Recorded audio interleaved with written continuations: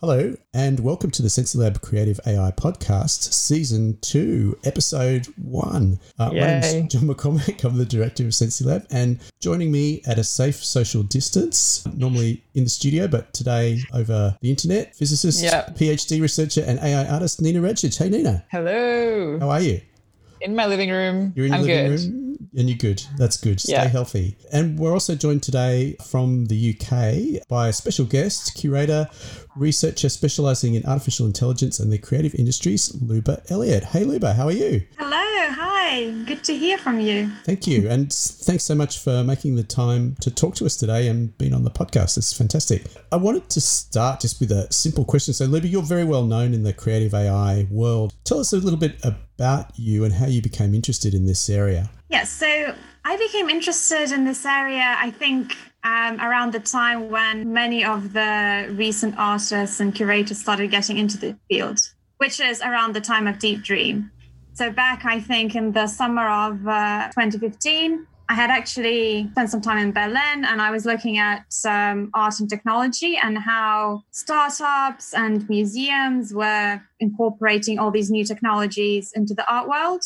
And then I kind of saw what was happening with Deep Dream and how that was capturing the imagination of the mainstream. I thought it was a very interesting use case of a technology, and I just wanted to learn more about it and see where all these advances could be going in terms of art and beyond. So were you just working as a curator before that in the just kind of traditional art area? No. So actually I studied languages at Cambridge here in the UK. I did German and Spanish. And when I was at university, I always thought I'd end up with a traditional job in maybe banking or consulting, or if all else failed, startup. And of course, in my case, that meant that, I ended up kind of going over to Germany and spending some time there working on startups, one of which was actually related to art. So it was a database of art collectors. And that was just super, super interesting. So the startup was called Larry's List, and we were building this database of art collectors and what they had in their collections. So I spent a lot of time, researching how all that worked, and I became really curious as to the way the contemporary art market operated. And gradually I realized that this is kind of the field I wanted to be active in. And I started organizing kind of various hackathons where you'd get people trying to come up with solutions for the art market in a weekend or so. And then after some time, I realized that I was also interested in the art production side. But regarding the curating, this is something that I think, became quite new to me, or something I had before I got into this field. Yeah, cool. That's an interesting pathway. What do you think it is about this current movement in AI and art that makes it different from other art forms or other art and technology projects that have come before it? Yeah, I became particularly interested in it because, as I mentioned, I was my attention was captured by Deep Dream. I thought it was a very interesting kind of use case of a technology being kind of creative and really coming up with a new aesthetic that was kind of more a result of the technology as opposed to being intended or dictated by the human. And I realized that I wanted to follow the computer science and the AI community and kind of look at the developments that come from that field. And I think really what makes it different from a lot of the other movements in art and technology and in contemporary art is maybe that sometimes it feels to me that this field is split into little pockets that don't talk to each other so much. I don't know, the field of contemporary painting, all these other fields, and maybe that's the case for every movement. But certainly in AI art, as I started learning more and more about it, it felt like there were all these different communities that really don't talk to each other. So, for example, there's here in the UK, we have the Computer Arts Society, and of course, there you might meet some pioneers of the art and technology movement like Ernest Edmonds, and they keep kind of operating in their small circle. Then you might have the academic computational creativity movement with like Simon Colton. And on the other hand, you have all these kind of artists who are just kind of learning how to use these tools, and they're maybe operating in the festival context and in the new media art space. And then you have all these computer scientist researchers, or those who come from the gaming community.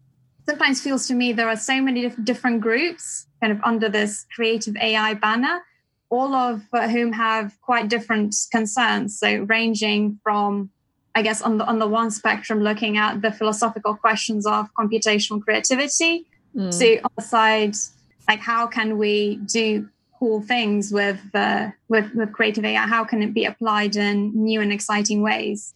That's very true. I agree with you that there are those communities, but I mean, I think they all have very different agendas, and it's not unusual in any field like creativity and art for there to be the people at the practitioner end who are artists and creatives who just want to be creative and make art. There's people who want to approach it from a scientific perspective, and then there's people who have sort of some mixture of those things, who are kind of interested both in the philosophy and the science, but also perhaps are interested in making artworks as well. Why is it that they don't actually get together? Is it because they're really fundamentally interested in something different? Certainly through some of the events that I've put on, like the NeurIPS Creativity Workshop, we've always kind of tried to encourage to get some members of these groups to come together. But of course, and I think in any kind of artistic community, there are always sometimes barriers to participation, right? So with some conferences and events that we organize, they might be kind of abroad, or they might have an entry fee, and some artists just don't have kind of the resources to come to these events unless they are kind of invited and all the costs are covered. And that's not always possible. Yeah, I guess in general, there has been a bit more mixing of all these communities as there has been more and more interest in the AI art field. So I think as the field matures further and maybe kind of has more definitions that are standardized and accepted by different communities, then people might be able to figure out where exactly they position themselves in the spectrum and be more aware of the work that has gone on in different parts of the field. Yeah, certainly kind of looking at some of the new artists that are coming into the field, not everybody has studied kind of the earlier history of art and technology and computer arts. Sometimes when I kind of observe on Twitter, people release new projects and then somebody else tweets saying that, oh, I did this like a few years back. And it's always quite a fun dynamic. This is just a kind of sporadic question, but do you feel like there's a difference between, just like for the way you kind of see AI art, between kind of generative art processes that kind of, I don't not necessarily see the model or like the machine as the artist, but kind of like it's like a generative thing as opposed to using AI like collaboratively? Like, do you feel like there's like a distinction there for you? Yeah, I'm not sure. I mean, the way I guess I look at some of the different pockets of AI art is probably more looking at the interest areas of the artists. So you have those from the technical community who want to make work that is technically advanced and maybe kind of aesthetically beautiful. Then you might have those from the media art community who are making work that is around kind of questions related to aesthetics or some of the issues that the society is experiencing regarding technology or so on. And then you might have a group of fine artists who are trying to experiment with their own data and looking at how this technique kind of helps them to advance their own practice. Yeah, I mean, for me, most of these projects involve AI as being kind of some sort of collaborator, and it's really kind of up to the artist how they decide to position the final artwork, because really I think positioning your artwork and kind of creating a narrative around it has always been extremely important in terms of any art that is being created. Yeah, absolutely. I wonder if I can ask a more broader question. You know, we've seen over the last couple of years, there was the big sale of the work by Obvious that seems to be a bit of a blip in the art landscape, but really put AI art on the map. And since then, we've seen a lot of things like GAN art, and Nina will probably confirm this, that we tend to on our podcast we tend to bag a GAN art quite a bit because it does have this kind of genericism about it. I'm just wondering what you think about the way that people are using so much software that's written by other people, and a lot of the technical advances are actually done by people who aren't the artists promoting the software. Do you think that's problematic, or do you think that's just a kind of democratization of using the software? Yeah, that's a very good point. And I have to say, I'm not the biggest fan of everybody's obsession with the GANs either. Oh, you're in the right place then. Hey, all right. Whoa, good result. Great. Yeah, no, it feels to me that... Yeah, I mean, a great technology that can generate some kind of very beautiful images. But now I think we've reached the point where in the technical community, groups like NVIDIA have come up with kind of very realistic images that can be generated by GANs and also by including lots of GPUs. And I think for artists, that is sometimes a bit challenging, partly because these GPUs, they're expensive, and artists can't always also work with the technology as well as the research scientists who develop them.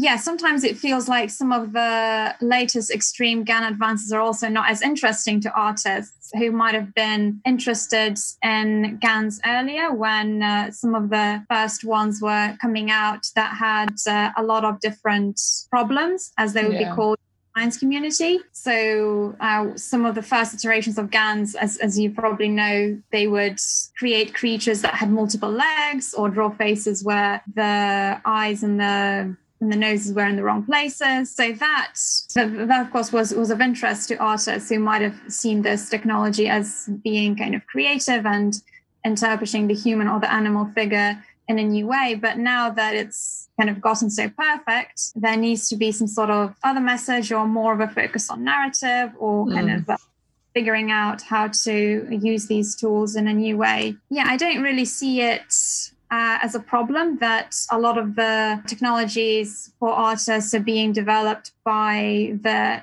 technical community. I mean, it's important that artists also do have a voice in this development of the AI art technology. And I think Google has lots of different grant programs for the artists who want to kind of engage with these tools. And I think given the increasing importance of ethics, the work of artists has also become more important as, kind of like, I think Kate Crawford and Mimi Onoha and other kind of artists like that, they've been showcasing some of the limitations of and problematic applications of AI technology. Yeah. Those artists that you mentioned, they've been involved in some very poignant kind of critiques about AI in general. But I guess that's somewhat in contrast to a lot of artists who've just basically downloaded, TensorFlow or some stuff made by Robbie Barrett, for example, and fed a whole lot of images into it and then pumped some images out of it and called it art. Do you think, that's kind of doing a little bit of a disservice to both the technical advances that are being made there, but also, it's even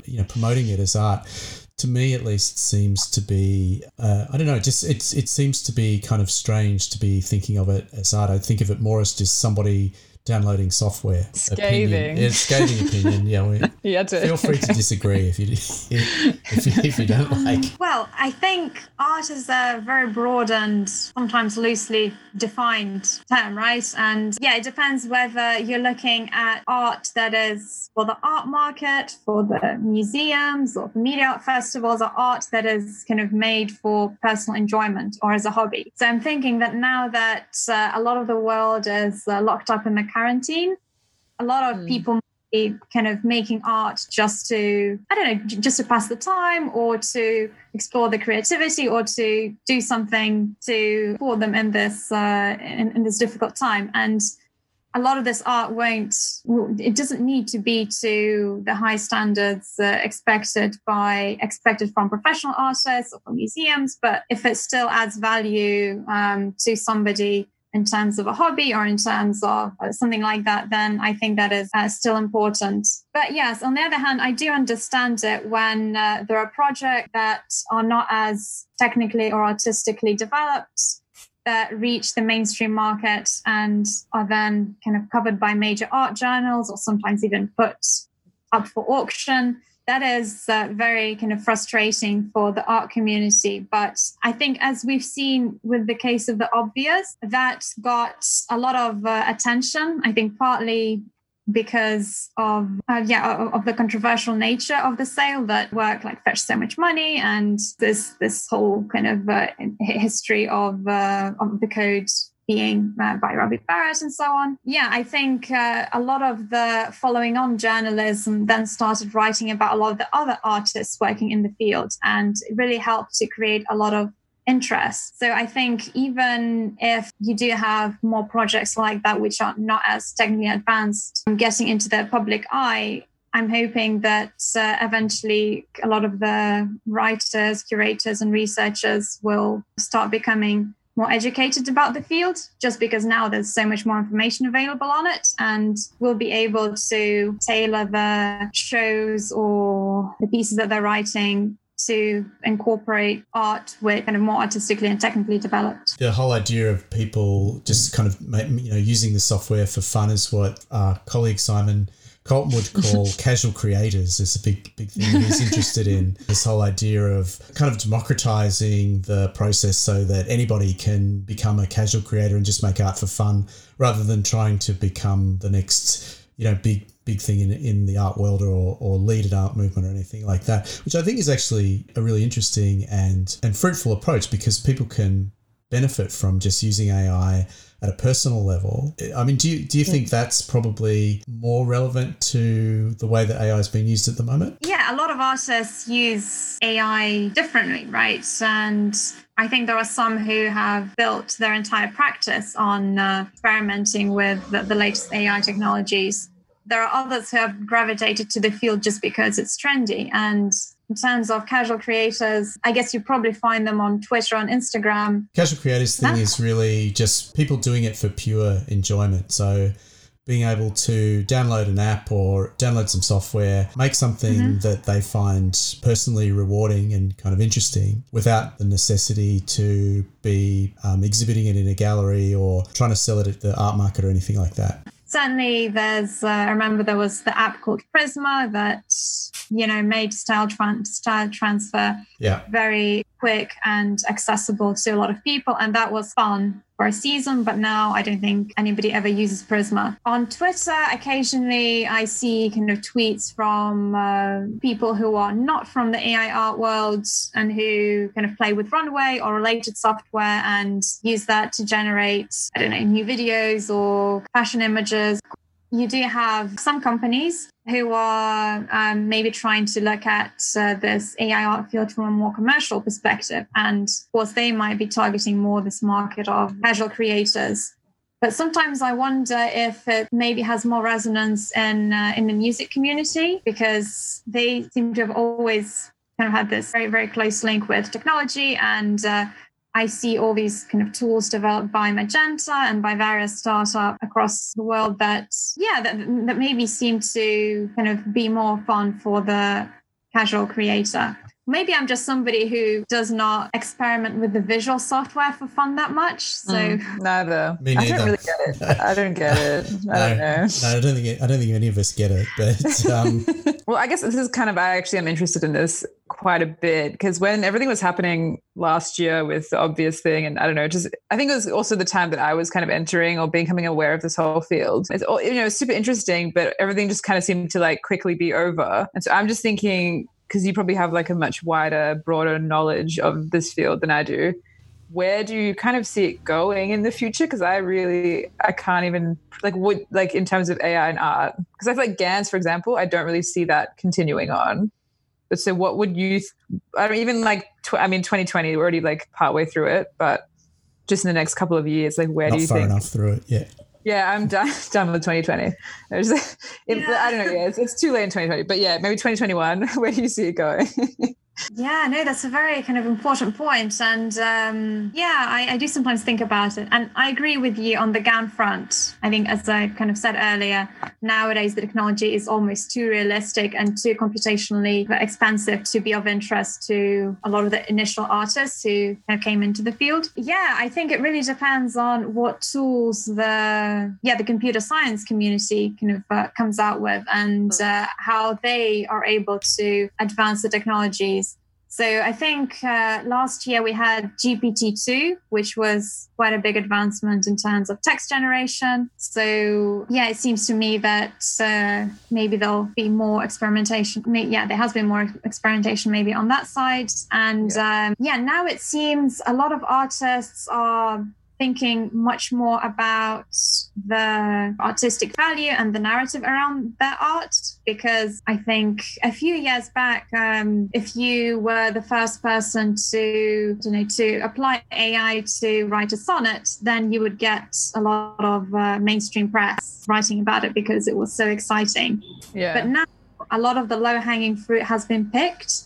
And so if you write this AI sonnet, it needs to be like a very good one. Or it needs to have some sort of meaning and artistic value that doesn't depend on the work having been made with AI. Mm-hmm. Yeah, so since I've been running this kind of NeurIPS creativity workshop, I've also had a track of submitting art to it. And a lot of this art has been coming from the computer science community, but there are also kind of emerging artists to submit to it. I've noticed that there are more artists who are trying to move beyond the static or the moving image and try to do something that is related to sculpture. So you have Christian Mio-Leclerc or like Walt Spinner who are using GANs to generate sculpture. And I think some of that work is very beautiful, and it's a good direction to be going in, because at the moment there are still not too many artists who are using kind of GANs for sculpture. And if they are still making work that is very kind of distinguishable from each other. And like what's happening in visual art, where if you use an off-the-shelf GAN and an off-the-shelf data set, it's very difficult to differentiate yourself from all the others unless you have superior technical skills and are able to combine lots of different techniques and make work that kind of has your own aesthetic. Now, a lot of this field is just paying much more attention to kind of making art that can stand the test of time and will be interesting because of its artistic value, as opposed to that it's just been using AI. Well, that's great. I'm looking forward to that, definitely. Maybe just on that,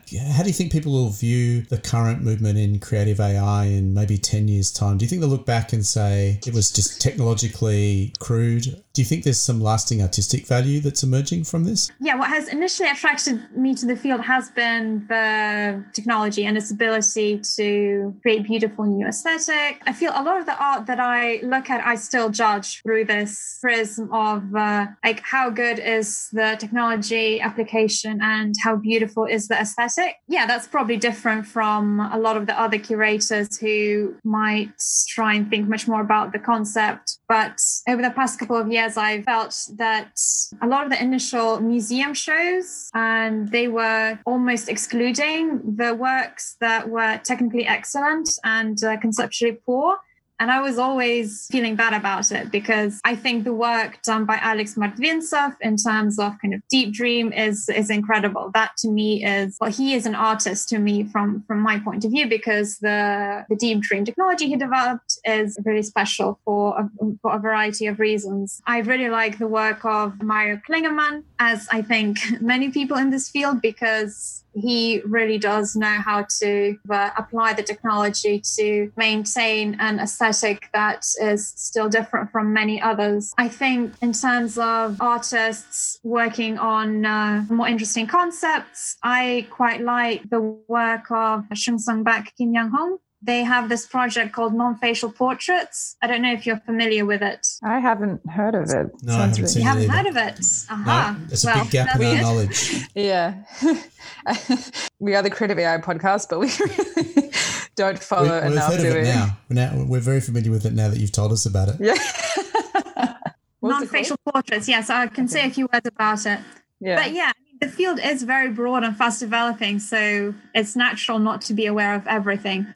But in terms of non-facial portraits, what I really like about it is that these two Korean artists, they got together or they asked portrait painters to start painting a portrait of a person together with a facial recognition system. And as soon as the facial recognition system detected a face, they had to do something that is kind of different to make sure that the final portrait was not deemed to contain a face by the system. And to me, this is a really cool project because it's not using a GAN, for example, like so many other works. It's kind of using facial recognition, but in that fine art context, which is still quite, I think, underused because most artistic applications of facial recognition are around critiquing surveillance or something like that. And there are just not too many projects that maybe look at it in terms of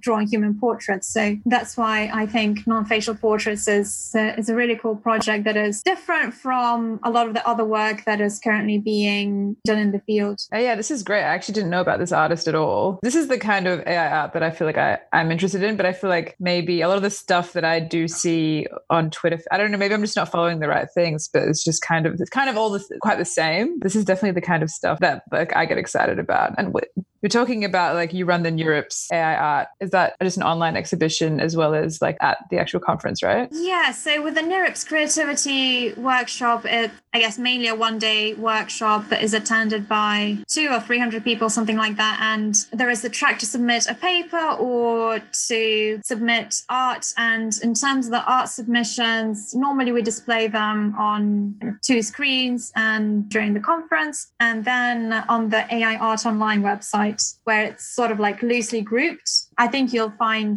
a variety of different projects there. So the website is something I do on my own. Yeah, I like to try to display as much art as is possible because I do think it's important to engage kind of as many people as possible to start working with these tools. I felt, that the technical community has been a little bit underrepresented and a lot of the kind of mainstream AI art shows. My AI Art Online is an important kind of venue to enable that type of work to be shown. Yeah, cool. Do you think it's time for there to be some kind of like, maybe not a conference, but some kind of actual just creative AI festival or yearly reoccurring event?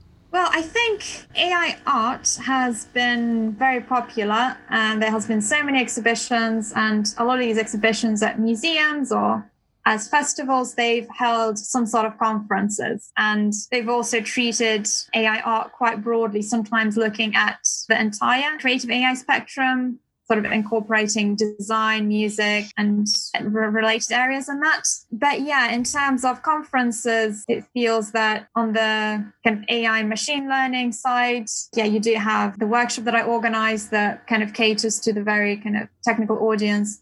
Then, of course, you have the ICCC conference, right? Yeah. That caters to a lot of those who are really interested in kind of the philosophical questions. Yeah, maybe there isn't one that kind of attracts the whole spectrum just yet. That could be useful. I guess it's also how it becomes more accessible to the general public and maybe the creative community as well, because obviously there's exhibitions at museums and things, but often the way that they're presented is they're fairly didactic, but at a very high level. And if you're actually interested in this area, it really does pay to understand a lot more about the algorithms themselves, because then you can make a more educated judgment about the artistic qualities of the work. And I guess it's very difficult for anyone who's not a machine learning researcher to get to NeurIPS, for example, because it sells out in like 15 minutes or something like that. Do you think there's a role, kind of educative role, that's not currently being filled by the museum exhibitions and the technical conferences? Yeah, that's a valid point. I guess if you look at the types of curators you might find in museums, even those who kind of engage in art and technology or media art, not all of them would have a very deep understanding of how the technology works. it is important indeed when you are selecting the work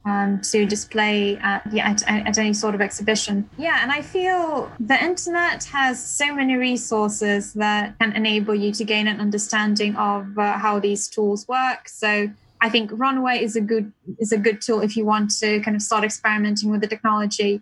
If you want to learn more about how the algorithms work, then I think there are various courses, maybe like Fast AI, or those that can teach you kind of the basic machine learning skills. It's really kind of up to the curators or up to the individuals to start kind of going through some of these resources. There needs to be a way to encourage them to do that. And I think in terms of the conferences or events that we've had here in Europe, sometimes you do have computer science researchers give a talk about kind of their work or about the basics of machine learning to the audience. Yeah, I suppose, that is useful to an extent. But I think if you really want to gain an understanding, it's important to start learning or experimenting with the technology. And actually for that, there are some good demos in the browser, right, that you can kind of play around with. Google has various AI experiments that you can play with. Then I think a lot of the music and AI projects, they often have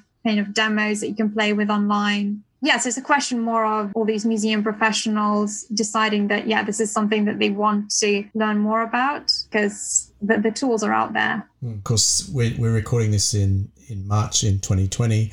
Most of the world is locked down because of COVID-19. I want you to put on your speculation hat now and say how you think this is going to affect the work that you do. I mean, we've seen basically every international conference cancelled for this year. Everyone's staying at home. Do you think this is going to be a good time for people to actually hunker down and get creative, and we might see something really interesting come out of this? Is it going to put everything back for a few years? We won't hold you in a few years' time to the answer that you give now, but where do you feel things are heading? Yeah, it would be good to know. Yeah, that's why we're asking you. Yeah, so I guess in terms of the work that I do, the work I enjoy the most is actually giving talks and kind of going to different conferences in different places in the world. And of course, as you say, all of this has been either cancelled or postponed, and I'm not sure when and if it will happen soon, but eventually I'm sure it will. Yeah, a lot of the museums and galleries are also closed. So I think for the audiences, it's also a little bit kind of tricky to see work physically. But thankfully with AI art, a lot of it can be accessed digitally, kind of online and so on. I guess in terms of my curatorial work, I'm still working on a few exhibitions that hopefully will take place later this year, or if not, I guess early next year, or online in some form. So that part of my work is still going on, though of course not every institution is always able to adapt very quickly to the current kind of closures and issues presented by the coronavirus. And in terms of artistic practice, perhaps there will be quite a positive impact. And that's because a lot of artists now don't have to travel to these conferences, so they can actually be at home. And in many places under lockdown, they're not even allowed to leave their home much. So there's kind of all these restrictions that can enable people to almost kind of be more creative in a way, and to kind of make art that they've always been postponing and putting off. So hopefully there will be kind of more projects out there. And also because everybody else is also stuck at home, I think there will be more audiences that can be reached by those artworks, because so many more people are on Twitter or Instagram being receptive and actively looking for content that they can look at in their day-to-day life. I personally am excited for all the free time.